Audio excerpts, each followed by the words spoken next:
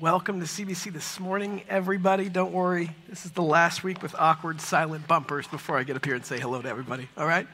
On a side note, you missed an opportunity when Delynn said, do you know what's coming up this Saturday? And you responded, silent retreat. You just stared at her. You're like, see? That's what it's going to feel like. Welcome if you're joining us in the room. If you're joining us live stream, we're glad you're here this morning. We have been in a spiritual practice in January like we do.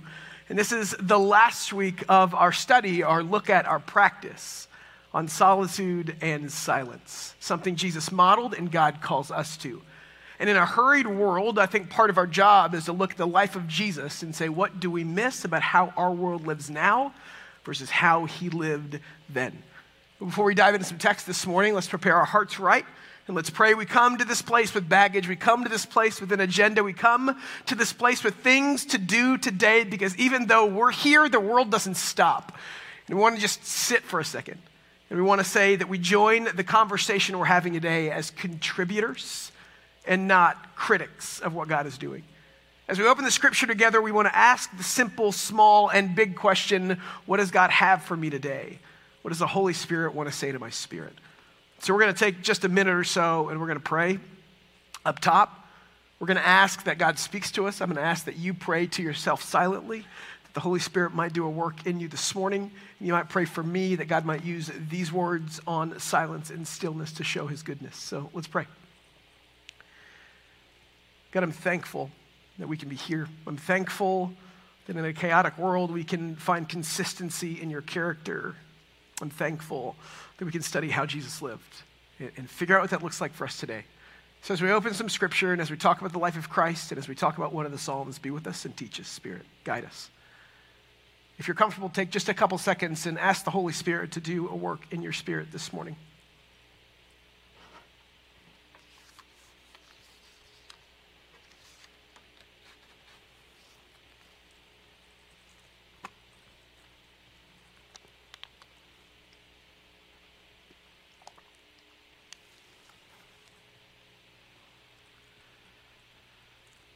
Then I'd ask that you just pray for me, that God might use the preparation and my words to show his goodness.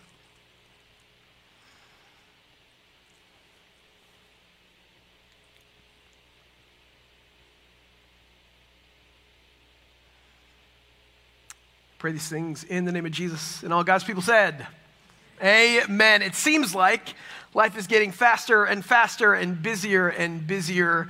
Last week, a friend of mine asked me what life was like before kids, and I literally couldn't comprehend the free time that has been taken from me. Like, I couldn't remember it. I was trying. I couldn't physically remember what it was like anymore, and then I felt very ashamed because I thought to myself, what was I doing with my life at that point? Case in point is Friday morning, I got up at 6:30 in the morning to have a tea party with my daughter. 6:30 in the morning. And you might say, Charlie, that is adorable and you are dad of the year. All true things. But she didn't even have any real tea. It was just lukewarm water. There was no caffeine in it because she's selfish at 6:30 in the morning. And life picks up from there. Life seemingly is busier and busier and busier. And here's the deal. In our culture now, it seems like we celebrate busy. It seems like we celebrate busy and not less busy. It seems like we celebrate activity and we don't celebrate stillness. When you think about it, even the 10 Commandments asked us to pause, remember the Sabbath, and keep it holy. And out of all the commandments, that's still to this day the only one we brag about breaking. Nobody sits there and says, man, I am a hardcore liar, look at me go. But we say all the time, I can't stop, I don't have time, I'm too important. It's funny how life changes. How our culture shifts. And you've seen it before. I mean, go to art for an example, right? So in the 16th and 17th century, if somebody wanted to paint a beautiful woman, they painted a very pale, very full-figured woman because in that daytime and place, if a woman was dark-complected and she was skinny, that means she had to be outside and working and she wasn't taken care of. Today, that's a far cry from how we depict beauty in our world. There was a social economist named Thorstein Veblen.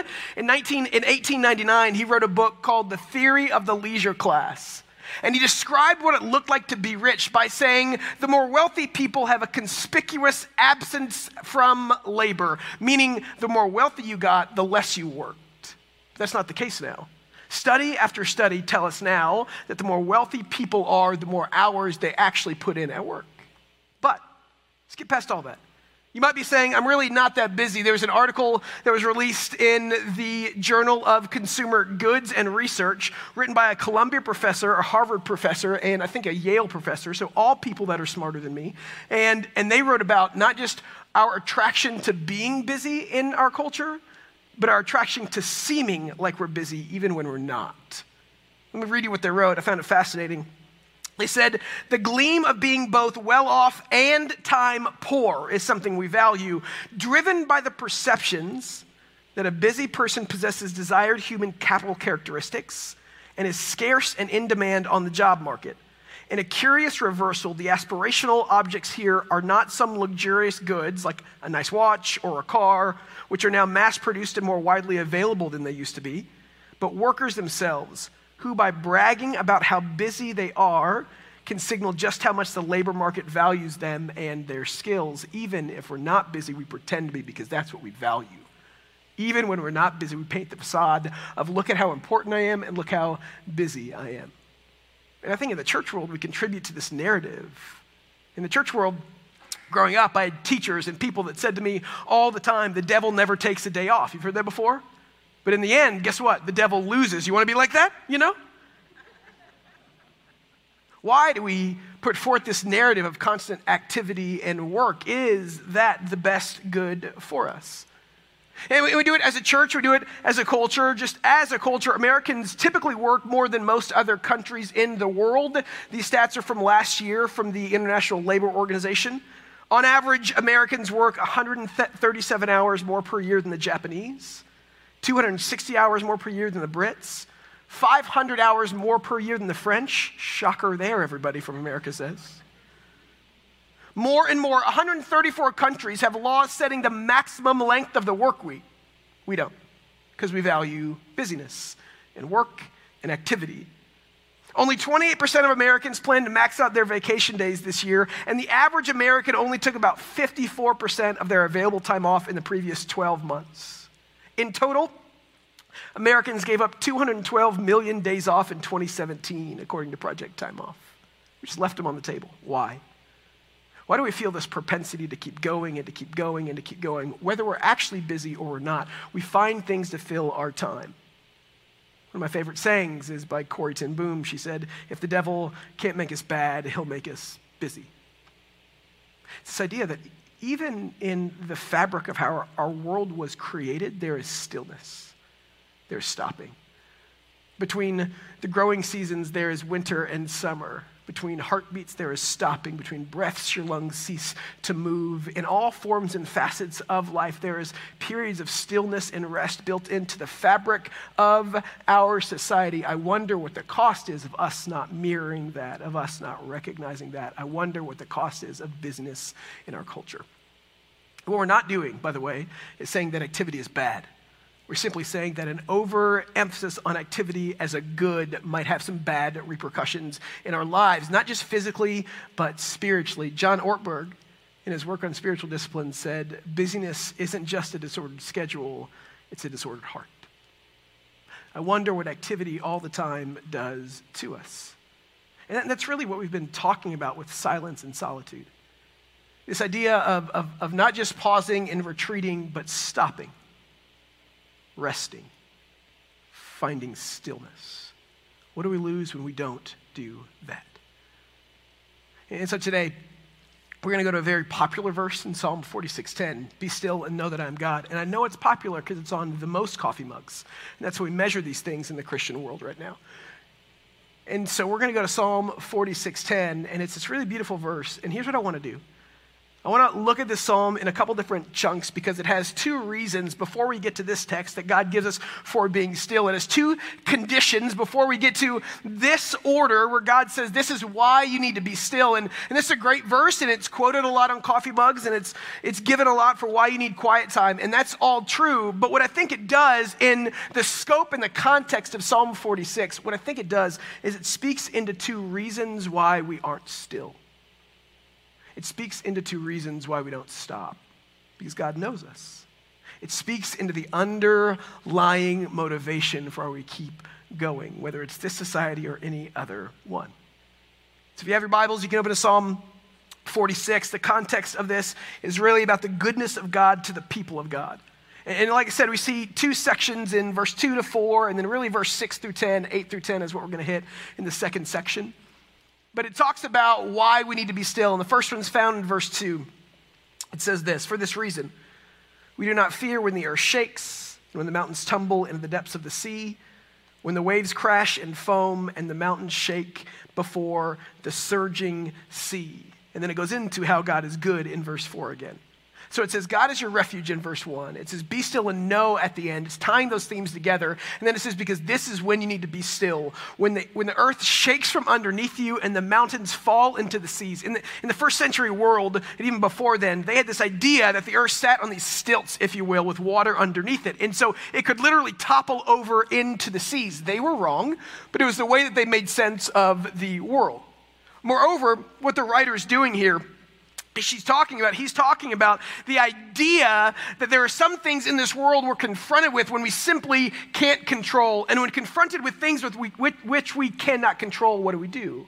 Natural disasters from the early days of the ancients to now are always times when we have to check our control at the door. That's why for most of humanity, natural disasters and the forces of nature became gods. In the Egyptian culture, in the Roman culture, in the Greek culture, the things which were beyond our control became gods to us.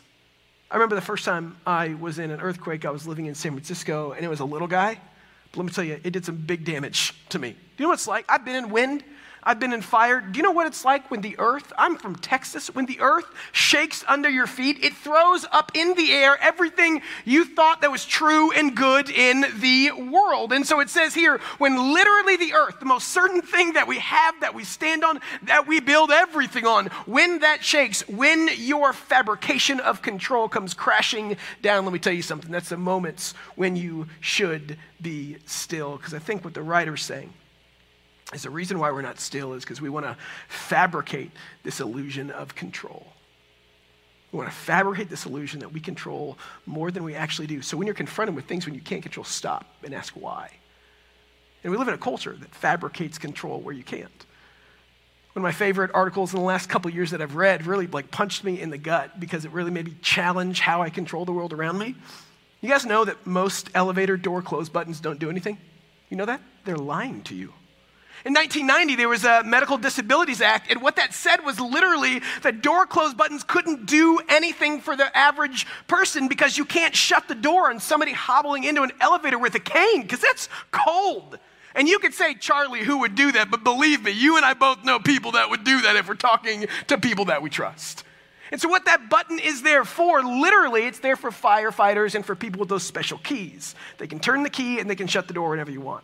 But there's a timed response. The door open button works every time. The door close button, if the elevator has been made and repaired after 1990, is lying to you. And if you get into an elevator that was made in the 80s, get off the elevator that was made in the 80s, okay? This was a long time ago. Second thing I love is a study done in 2010, I think it was, in New York City. There's something like 3,000 crosswalk buttons, you know, the things you push to go when the little man turns green. They said 50 of them still work. But they didn't take any out of the city because it was going to be too expensive. And they said it's good for people to feel like they're in control. And so they left them all in. I love New York City. I've gone quite a bit. I'm there jamming the little man and I'm denting the metal with my impatience and it's not doing anything, but I feel like I have more control than I do. John Roberts, the Chief Justice, gave the commencement address at his son's senior graduation this year. And I love what he said about our time and place now. He said, the coronavirus has pierced our illusion of certainty and control. Because there are things in this world that as much as we want to fabricate a cocoon of control in our lives, we simply just can't. And here's why we do it. Because the more we think we can control, the more we feel like we're in charge. You know? I want to know that I can control all that I can because if I can control the input, then maybe I can control the output. If I can get my kids signed up for the most things that promote healthy children, then maybe one day they'll make enough money to support me when I'm old and not end up in jail. If I could do all these things on the upfront side, maybe on the back end side, things will be okay. We try to control things because when we think we're in control, we think we're in charge. And sometimes The psalmist would say, you're not. In those moments when you know that you're not in charge, stop and recognize that you don't have as much control as you think you do. One of my favorite writers says it like this: when we cease interfering in the world, we're acknowledging that it's God's world in the first place. And so we talk about solitude and stillness and silence. Just kind of as an example, let's talk about silence as a medium of control. Most times people speak because they want to control situations and places. They want to control how people see them. I think oftentimes we use our words as a modicum of control in our lives, says the pastor who won't shut up each and every week. We get up and we talk because we want to control the world around us. Silence breaks our need for control when we speak. Richard Foster, in his seminal work on spiritual disciplines, said one reason we can hardly bear to remain silent is that it makes us feel helpless. We're so accustomed to relying upon words to manage and control others. If we're silent, who will take control? God will take control, but we will never let him take control until we trust him. Silence is intimately related to trust. I love what Thomas Merton says about it. It's not speaking that breaks our silence, but the anxiety to be heard. That's one of my favorites. So we practice silence and solitude as a measure of stillness, because in that what we're recognizing, even in silence, is that we aren't in control of everything. When the waves crash and the mountains fall over, when the earth shakes from underneath you, be still and know that God is God. Be still and know that you don't control as much as you think you do in a society that begs you to think you control more than you actually can. This idea that maybe we need to practice these rhythms because they moderate our level of actual control. One of my favorite examples of silence as a means of control comes from Dallas Willard. There's an example from a few years ago. He was teaching a class. He's very smart. And I went to Bible college, and in Bible college, you have this false sense that you know more than you do because you're just getting into it. It's like when you first start taking a foreign language and you can speak like a broken second grader and you think that you know everything, you know? And so a lot of times students will challenge professors. And I just laugh because this professor has been doing this for 20-something years, and they've been challenged in all the ways that you can be challenged. So at the end of one of his classes, this student raised his hand, and he challenged Dallas Willard, and he said, "You're wrong here, here, and here." And Dallas Willard wasn't. He was right. And he says, "Okay, thanks so much," and he ended the class. Another student walked up to him right afterwards and said, "Why did you do that? You could have crushed that little kid with your responses." He said, "I know I could have." He said, "I'm practicing the discipline of not having the last word," because he didn't need to control everything with his words. That's a man that understands that some things are outside of his control, whether it be situations or whether it be natural disasters or whether it be how others think of you. The practice of stillness breaks the illusion of control, and it fights against our culture of control. It reminds us of God's position and our place in his created world. Without it, we believe that we control more than we actually do. And so the psalmist says, when all these things happen, when you know that you're out of control, when you know that you can't control the world around you, which is a truth you can never run too far away from, stop, be still, and recognize. And he talks about that in verses 4 and 5, and then in verse 6, he says that nations are in an uproar, kingdoms are overthrown. God gives a shout, the earth dissolves. The Lord of heaven's armies is on our side. The God of Jacob is our stronghold. Verse 8, come witness the exploits of the Lord, who brings devastation to the earth. He brings an end to wars throughout the earth. He shatters the bow and breaks the spear. He burns the shields with fire. So he pivots from this idea of disasters and control to this idea of warfare. And you got to ask the question, why? Because especially in the world, in the BC world, the way that you promoted your agenda, the way that you promoted your God, the way that you promoted your good was you fought for it. So what happens is the way that you not only think you can control the world around you, but the way that you exercise that control on the people around you is you fight them and you say, you're going to be more like me. And I wish I could say that stopped a long time ago, but it's why people have wars now. It's why we fought in World War I and II and Vietnam, is to stop the control of other ideologies that we didn't agree with, right or wrong or in between. We fought and said, our idea of control will be exerted, so we're going to fight for it. So God in this psalm is saying, hey, when you have moments where not only you want to control, but you want to fight for or contribute towards that control in those moments, stop it. Verse 8, come witness the exploits of the Lord who brings devastation to the earth. He will bring an end to wars throughout the earth. He shatters the bow and breaks the spear. He burns the shields with fire. One of my favorite themes throughout the Old Testament is when God was God and people just had to sit and watch. So let's back up and do a little Old Testament history here. He picked a people called Israel, and then they went and got taken over by Egypt, moved there, and then enslaved. For 400 years, they were slaves. For 400 years, they were slaves. And then he took them out of that slavery and said, I'm going to make you my people. They go to Mount Sinai, 10 Commandments, Charlton Heston, yay, glowing face and stone tablets, right? And the sign of that covenant that God made with his people, the sign of this is the deal, you're my people and I'm your God, was the Sabbath day. We talked about it last January. Stop. Remember the Sabbath and keep it holy. You got to think about how hard that must have been for a people that were defined by work for generation after generation after generation. For 400 years, they never got a day off. They were exactly what they produced. And God says in the middle of that, stop. You're not anymore. As they're fleeing from the Egyptians in that narrative, they come up to this body of water, the Red Sea. You probably know the story. And they're backed up against it. And they see that Egypt is coming towards them, Pharaoh and his chariots, which was modern warfare at that point. They led the world in military technology. They're coming towards a backed up Israelite people. And in Exodus 14, the people look at Moses after God had just delivered them in amazing ways and say, were there not, literally, they say, was there not enough graves in Egypt that you brought us here to die? And Moses looks at the people and he says these words. He looks at the people and he says, fear not, stand firm, and see the salvation of the Lord, which he will work for you today. For the Egyptians whom you see today, you will never see again. The Lord will fight for you, and you have only to be silent. It's amazing what we see when we're silent. There's an old proverb that says that when you start speaking, you close your eyes. And so he says to his people, I'm going to work and you are going to watch. It's this practice of silence. It's not just the fact that you can't control, but every once in a while, you need to recognize that you're not even going to contribute to this cause because it's mine. It's mine. That's why one of my favorite things we do at CBC is no agenda. It's something where high school kids are going to in a couple weeks. And we take students and we don't plan their schedule and we don't plan all these conferences with speakers and worship. Nothing wrong with any of that.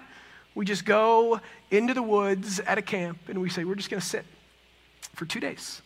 And we'll talk when we talk and we'll read scripture when we read scripture, but there's not going to be an agenda. We're just going to sit because your life is really busy. And maybe we've lost the art or we've lost the practice of being still. So he says, God's going to sit, or you're going to sit and God's going to move. Watch God exert his influence on the world without your help, Israel, in the psalm. He says, be still, verse 10, and know that I am God.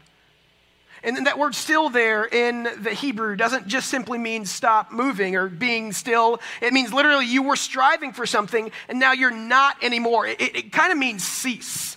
Some translations I like say stop your striving and recognize that I am God. The word picture is if two people are fighting over something, you go in and you break them up and you say, guys, it's time to stop fighting right now. Stop struggling. It says, stop struggling and know that I am God. And it comes to this idea that sometimes we need to recognize that God allows us to be in the battle, but the battle is God's from the beginning. It's Jericho, keeping with the Israelite narrative. As they kept going into the new world, they'd get there. It's Jericho, there's walls, there's big people. And this is the first battle that God's going to give his people. And so I think how he does that is indicative of who he is.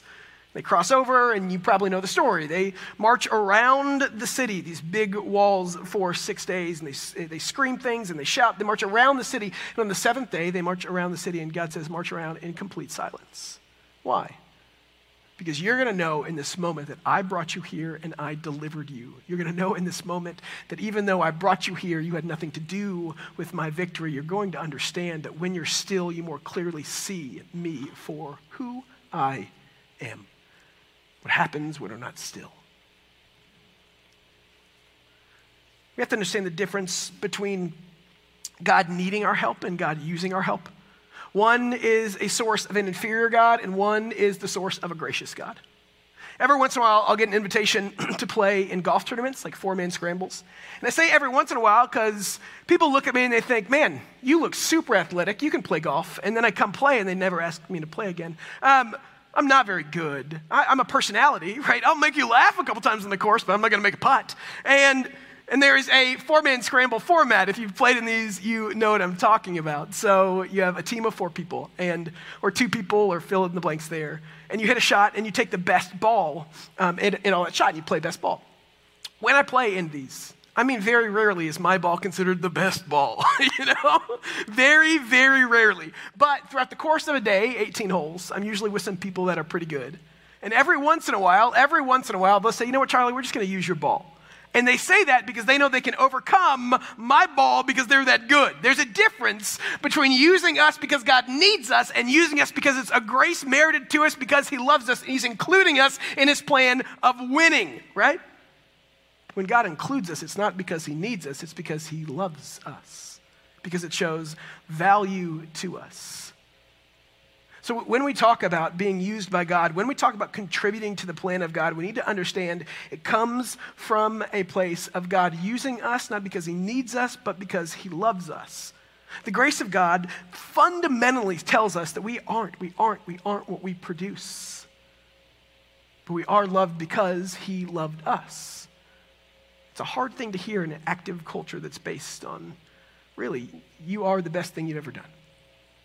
And so the writer of this psalm says, you're going to be still and know, and God's going to fight your battle today. Sit and be still in the middle of it. God will influence the people and build his influence without your help today. And so he says, be still and know that I'm God.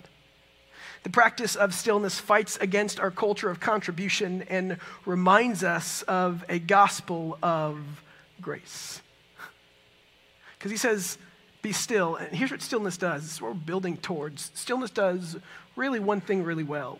Stillness helps us know that God is God and we aren't. It says, be still. Why? Because you need to know that I am God. That word there, when it says it in the text, when it says be still and know in the Hebrew, what it really means is not just like I know on paper and I can answer the question, but I know it deep within my soul. I understand it and I know it in such a way that it influences how I live my life. It's more just I know knowledge, it's I understand what the knowledge means in my day-to-day. I've used the example quite a few times, but it's the difference between, I read a ton of books before I had my first kid.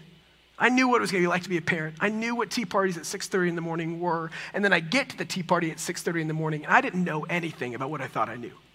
There's a difference between knowing and knowing. He says, you're going to be still because it's in the stillness that you fully know that you can't control everything and you can't contribute to all the things that make this world the world you want it to be. It's in the stillness that we recognize, it's in the stillness before God that stops the lie that we are God. That's what it does. Because as we revolve around these themes of control and contribution in our world, these lies that I can control more than I actually can and I contribute more than I actually do, it builds us up this narrative that I am more than I actually am. It builds this narrative that I can do all the things that maybe God can do. When we're still, it puts us in place and we recognize that we aren't God, but he is. What do we lose when we stop being still? A perspective on who God is and how he uses us and who we are. And in a world that keeps striving and keeps striving and keeps striving, we need a reminder that God is God. Because it starts by saying God is our refuge.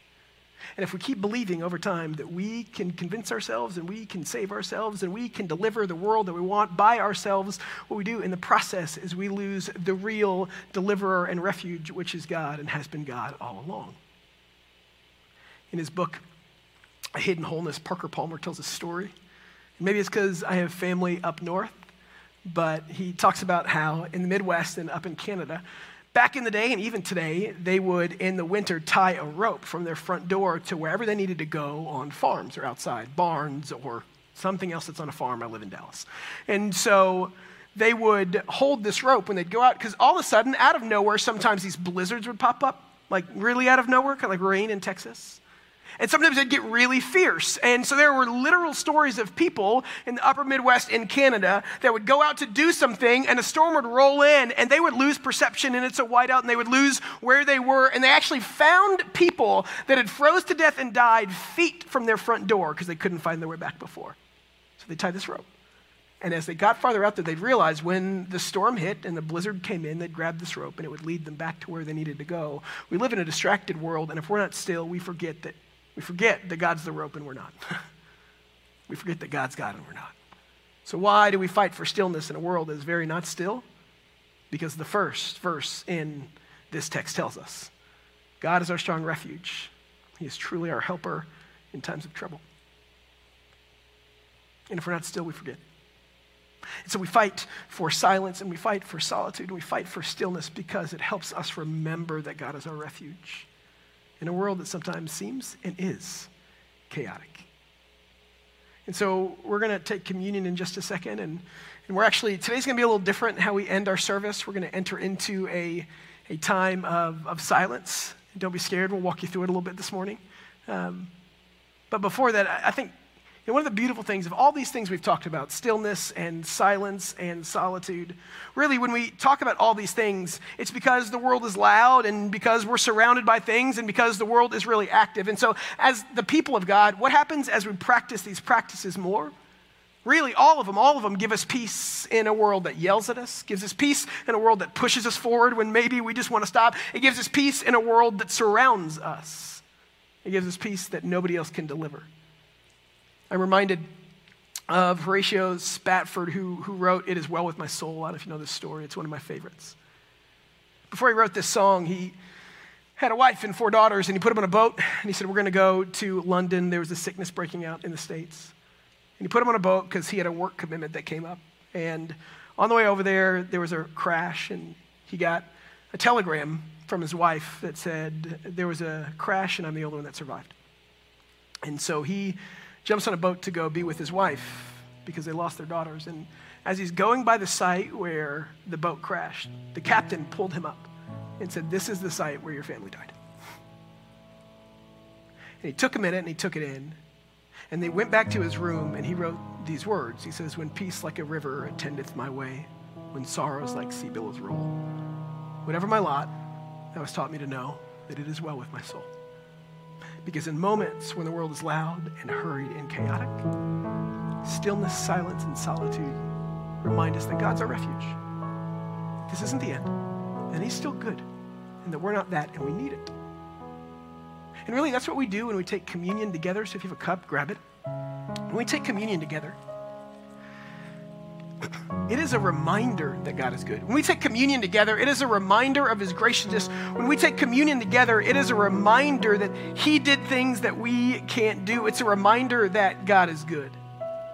When we take communion together, we sit and we receive. We don't do anything.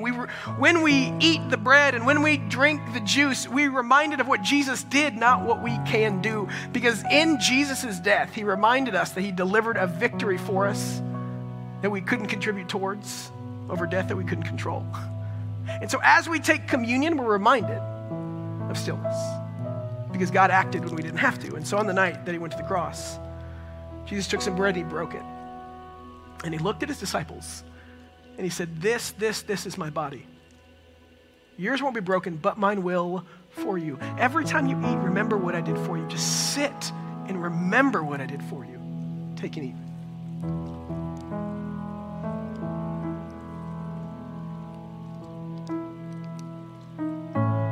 And then he lifted up his cup and he says, this wine represents my blood that is shed for you. Something I did and you just sit and receive. Something you didn't contribute towards because you can't control what happens next, but I can. The heart of the gospel is that God moved towards us because he loved us. Know that you're loved. Know that God fought for you. Sit in the stillness and remember and drink.